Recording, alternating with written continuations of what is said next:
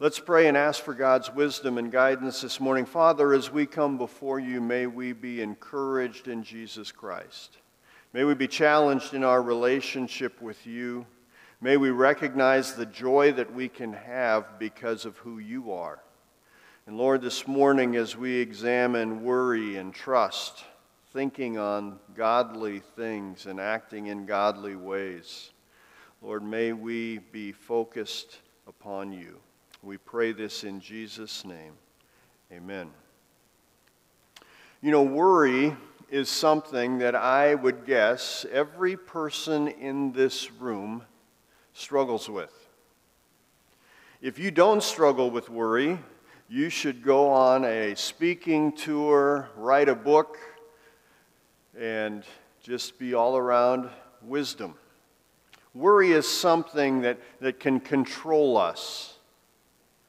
A study by a guy named Dr. Walter Cavert shared that only 8% of the things we worry about are truly legitimate concerns and things that we can control. In other words, 92% of our worries are things that are something that we simply imagine, things that will never take place, or things that are beyond our control. Now, we know that worry can destroy us physically, emotionally, and spiritually, but we still worry. In our passage today, as we continue through the book of Philippians, in Philippians 4, 6 through 9, Paul shares the battle against worry, and he encourages us to pray, to think, and to act correctly. Let's look at these verses together. Philippians chapter 4, beginning in verse 6, it says this: "Be anxious for nothing, but in everything by prayer and supplication with thanksgiving let your requests be made known to God. And the peace of God, which surpasses all understanding, will guard your hearts and minds through Christ Jesus. Finally, brethren, whatever things are true, whatever things are noble, whatever things are just, whatever things are pure, whatever things are lovely, whatever things are of good report, if there is any virtue, and if there is anything praiseworthy, meditate on these things. The things which you have learned and received and heard and saw in me, these do, and the God of peace will be with you." Worry. The battle we have with worry and the fight that we struggle with each and every day between worry and trust. And here in these verses, Paul gives us some remedies to worry. He begins in verses 6 and 7 by reminding us that we need to pray and pray correctly. Paul shares this battle between worry and trust and reminds us to seek God. Worry or anxiety occurs when our concerns turn unhealthy and they control us. We worry when we don't know and can't control the outcome. God tells us that we need to replace worry with trust. Psalm 34 verse 4 says, "I sought the Lord, and he heard me and delivered me from all my fears." You see, we struggle when we allow our emotions to control our thoughts and actions. But why do we struggle with fear? Why do we struggle with worry? Why is it so hard to trust God when our circumstances turn difficult? We allow our emotions, our thoughts to control our actions, but we must recognize that trust is a matter of the will. We must determine to trust God even when things look bleak. We also struggle when we doubt God. But we must be confident that God is sovereign, that he is all-powerful, that he is wise, and that he is loving. In hard times, it can be easy to either question God's actions, doubt that he cares, or worry that he can't control the situation. We have to ask that question. As we see wicked and evil things take place, we recognize pain in the world, suffering, and death. Does God care? Is He in control? Those are questions that pass through our minds. Is He really powerful enough? Now, if we went around the room and asked the question to each person in this room or those watching online, say, is God all-powerful? I'm pretty confident that everyone would say, oh yes, He is all-powerful. But then as we face a situation in our lives and we wonder what's taking place, we may question God's power. But I think more often than questioning His power is questioning His concern. Is He really focused? I mean, God's got a lot of big things going on. Is He really worried about my problem? Sure, it's big to me, but does God even notice? Is God involved in my life? Is He concerned about my day-to-day struggles? I believe He knows what's best, but is He concerned? Is He involved? Matthew chapter 6 tells us, as Jesus was speaking in what we call the Sermon on the Mount, He shares the story of knowing that even when a sparrow falls, how much more would He be concerned about us? 1 Peter chapter 5 and verse 7 says this, casting all your cares upon Him, for He cares for you. We can be confident that God is in control, that He is sovereign, that He is all-powerful, that He is wise, and that He is loving. He is concerned about everything that takes place in our lives. And as an all-powerful God, He is the one that we must go to. We must cast our care upon Him, for He cares for us. I have a picture here to remind us of that, what takes place. What happens with us and God? Are we like the child, trusting the Father to catch them? It's interesting, as Jesus was challenging the people, oftentimes He would take a small child and He would say, you see this child, you need to have faith like that child. It's like the child that's willing to jump, trusting that his dad will catch him. We can trust that God is powerful enough and focused enough on our lives that He will be there to catch us. We must trust God. And how do we do that? We reach out in prayer, Paul reminds us in verses 6 and 7. Now, our prayer that he shares about is to include several parts. It's to include worship, adoration. We recognize that as we focus on the majesty of God, that also helps us realize that He is powerful enough to handle our problems. But oftentimes as we pray, we get right to the requests. But we must step back and recognize who God is and to worship Him. The Lord's Prayer, our Father which art in heaven, hallowed be your name. The idea of recognizing the power and the character of God as we worship Him. Our prayer is also to include requests. We are called upon to ask. Asking shows that we're relying upon Him for our solutions, and recognizing that He is the only one who can handle the situation.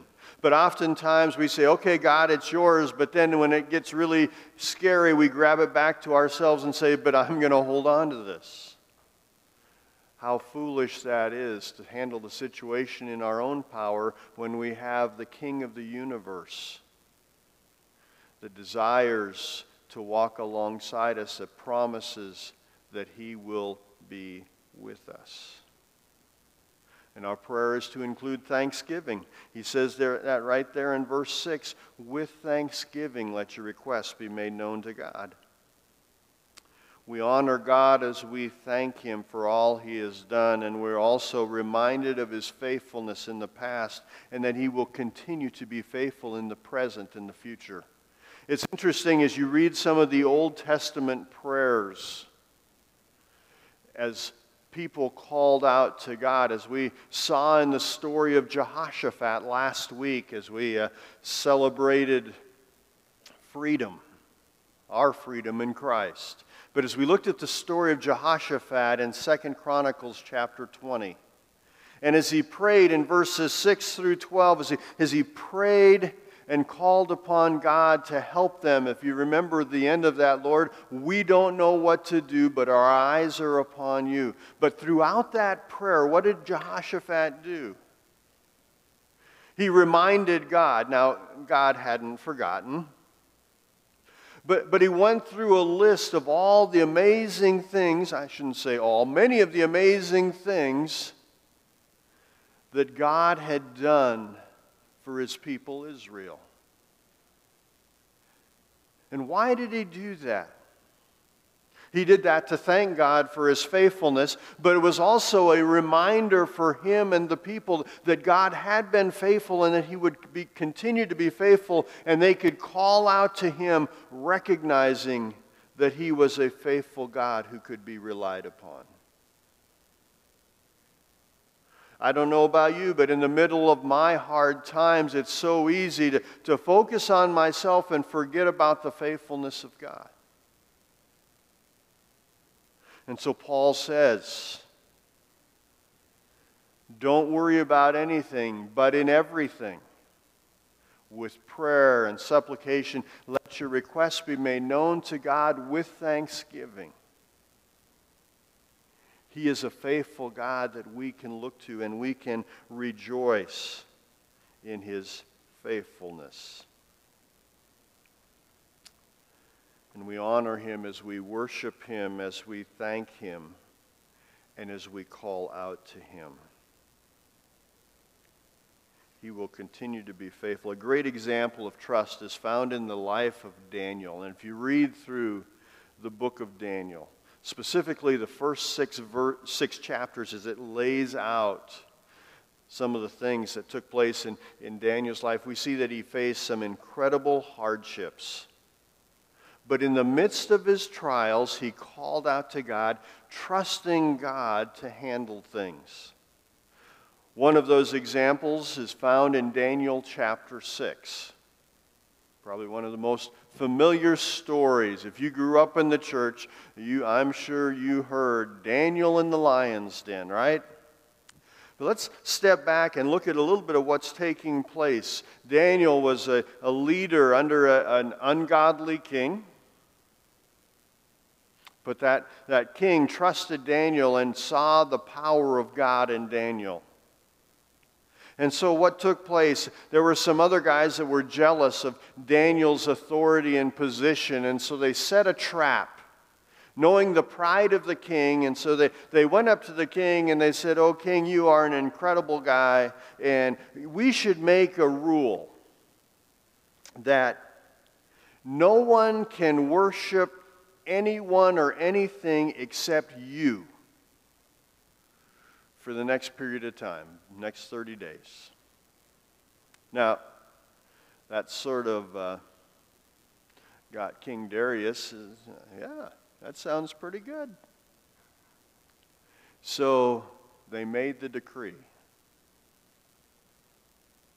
No one can call upon anyone or anything else other than the king, making him like God.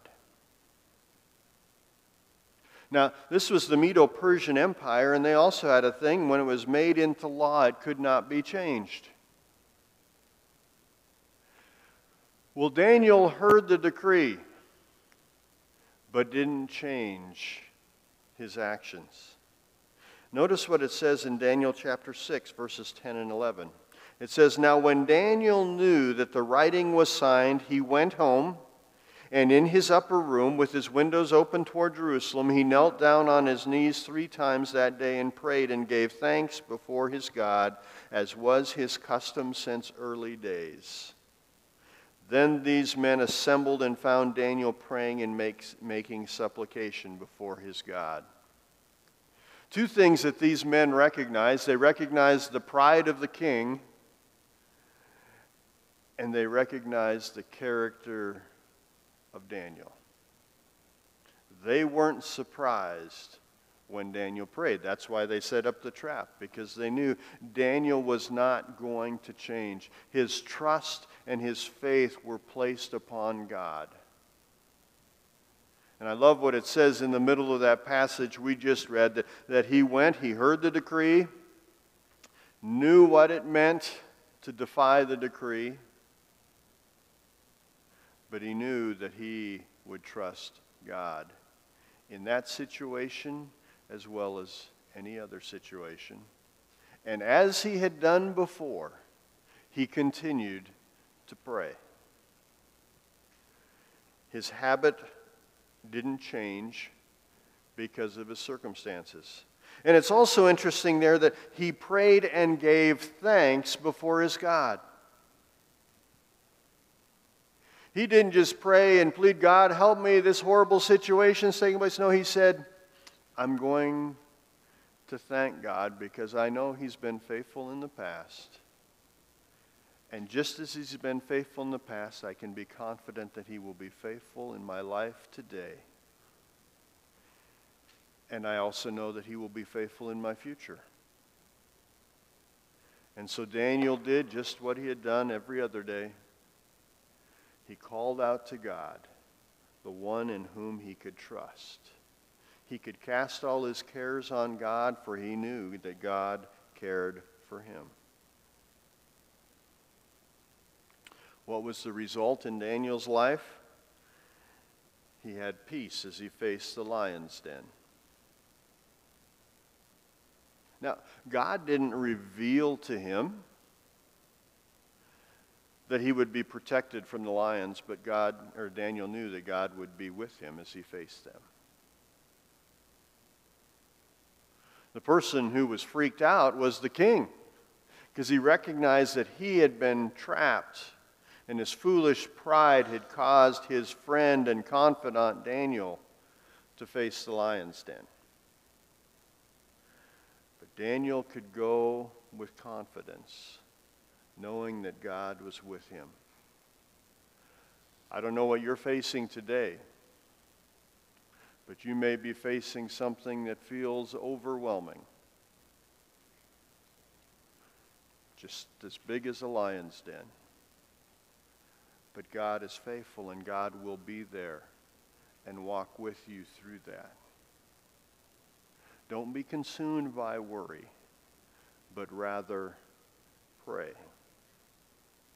And what is the result that we see in verse 7 here in Philippians 4? It says that the result will trust in the peace of God.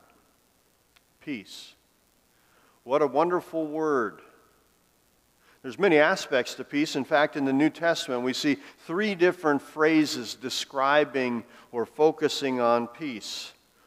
First is the peace from God, and that reminds us that all true peace comes from God. He is the author of peace in our lives. John 14:27, Jesus was speaking, and he says this. He says, my peace I leave with you, my peace I give to you, not as the world gives do I give it to you. Let not your heart be troubled, neither let it be afraid. Why? Because that peace is from God. But we also see the phrase, the peace with God, or peace with God. Romans chapter 5, verses 1 and 2, and other passages talking about having peace with God. And that reminds us that we can only have a relationship with God through the peace that is possible through Jesus Christ. To have peace with God comes as we ask forgiveness and ask Jesus Christ to forgive our sins, to be our Savior, and His sacrifice on Calvary has provided the payment that is due because of our sin. And because of Jesus Christ and placing our faith in Him, we can have peace with God. The third phrase describing peace in the New Testament is the peace of God. That's what's used here in Philippians 4:7. It's a wholeness of heart and mind regardless of our circumstances. We can have peace in the midst of the storm. Remember Jesus and the disciples out on the water, and the storm came up. And remember, many of these disciples were fishermen. They had lived spent a lot of time on the sea. But they were afraid. But Jesus Christ was sleeping on the boat.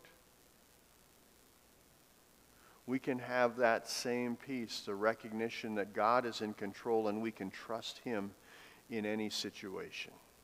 No matter how stormy the seas, no matter how choppy the waters, no matter how high the waves, we can trust God as we recognize the peace of God. And then he goes on in verse 7, and he says that this peace of God surpasses all understanding. It reminds us that the peace of God cannot be fully explained. We can't wrap our head around it, but it can be experienced. It's given to us by God as we trust Him. We have the peace of God in the midst of the storm. And then he goes on in verse 8, and he says not only should we pray correctly, but we need to think correctly. Verse 8 says, "Finally, brethren, whatever things are true, whatever things are noble, whatever things are just, whatever things are pure, whatever things are lovely, whatever things are of good report, if there is any virtue, if there is anything praiseworthy, meditate on these things." We need to think correctly. Isaiah 26 and verse 3 says, "You will keep him," speaking of God, "you will keep him in perfect peace." Who? "Whose mind is stayed on you because he trusts in you." Right thinking. And Paul goes through and he lists a list, or shares a list of things to focus on in our thoughts. And the list begins with the foundation of whatever is true. As we look at the world around us, truth is being challenged in our culture today. We have replaced the question, "Is it true?" with questions like, "Does it work?" or "How does it make me feel?" You know, I just need a solution here. Does this work? Well, it may be true or not, but it works, so I'm going to go ahead with it. Does it make me feel good? But God is a God of truth. And His Word is a word of truth. Jesus said, "I am the way, the truth, and the life." We need to think on things that are true. We're to think on things that are noble. That is, things that are not mundane or trivial, but rather heavenly and worthy of awe. We're to think on things that are just. They're righteous, in harmony with God and His standards. We're to think on things that are pure. They're morally clean and undefiled. We're to think on things that are lovely. They're pleasing and attractive before God. Things that are of good report. They are highly regarded. What do we think on? What do we spend our time focused on? Are there things that are noble or things that are trivial? Are they things that are just or righteous? Or are they things that are ungodly? Are they pure? Are they lovely? Are they of good report? You know, as we think about that, there's a lot of stuff that goes on around us that we need to just say, you know what? This isn't worth focusing on. Because when we focus on the rotten stuff, it leads to rotten things coming out. And Paul says, listen, you need to trust God. Don't be consumed by worry. Instead, look to God for the answers. But focus on God in your thought life. Are you thinking correctly? And he closes verse 8 by saying that we need to meditate on these things, to give careful reflection. They need to be our focus. And it needs to be intentional. How are we spending our time? What are we spending our time thinking about? What are we putting into our minds? Because what we put into our minds is what's going to come out in our actions. And Paul says, think on these godly things. Spend your time focused on, reflecting on things that are of God, rather than things that are of this world or things that are just simply worthless and trivial. And then he ends in verse 9 by the challenge of correct action. How do we act? Verse 9 says, the things which you learned and received and heard and saw in me, these do, and the God of peace will be with you. You know, our actions are the result of our thoughts. Proverbs 4:23 says this, above all else, guard your heart, for everything you do flows from it.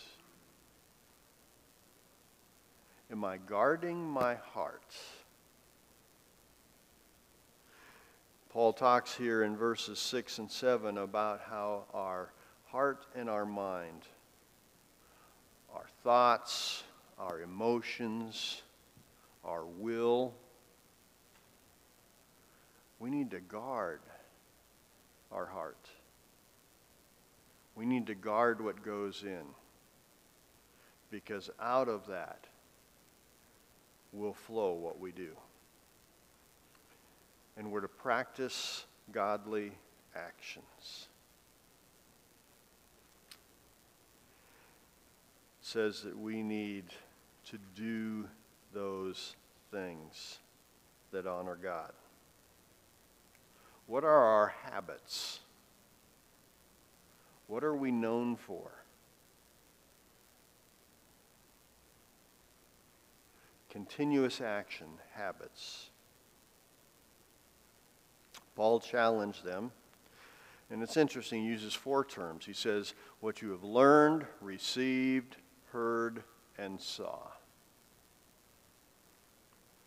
Learned and received really go together. Paul was talking about the teaching that he had been giving to them. God's principles that they were to apply to their lives. But then the last 2 are heard and saw in me, Paul was speaking. Heard. His reputation, what they had heard about what Paul was doing.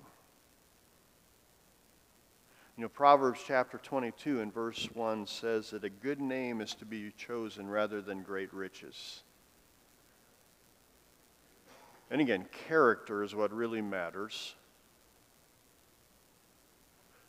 But Paul's character was demonstrated, and so the people around him could not say in truth wicked things about him. Now there were others that were trying to trip him up and spreading lies about him.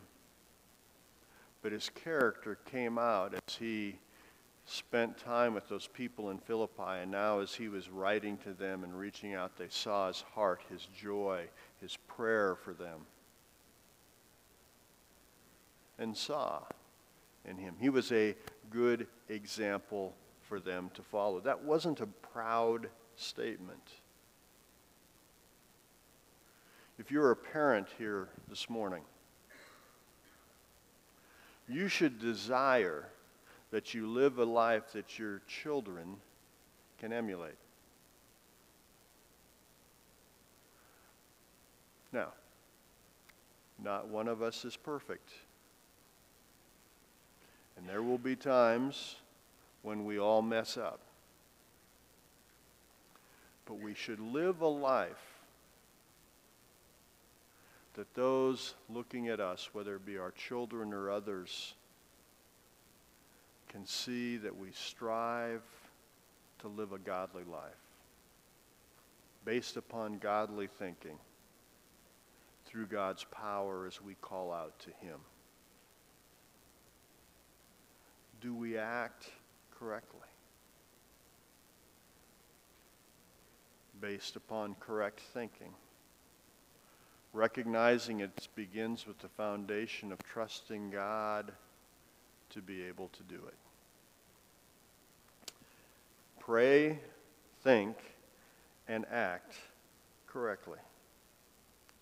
And he says, and when this takes place, the God of peace will be with you.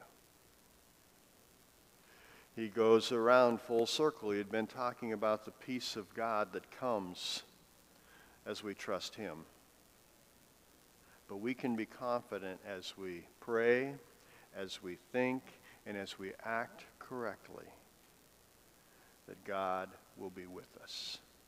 No matter the circumstances, no matter the situation, the hardships,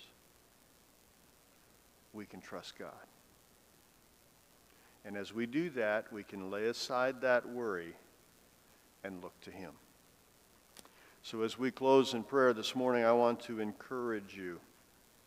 Maybe there's something in your life that you are worried about. Something that is just consuming you. Give it to God as we pray this morning.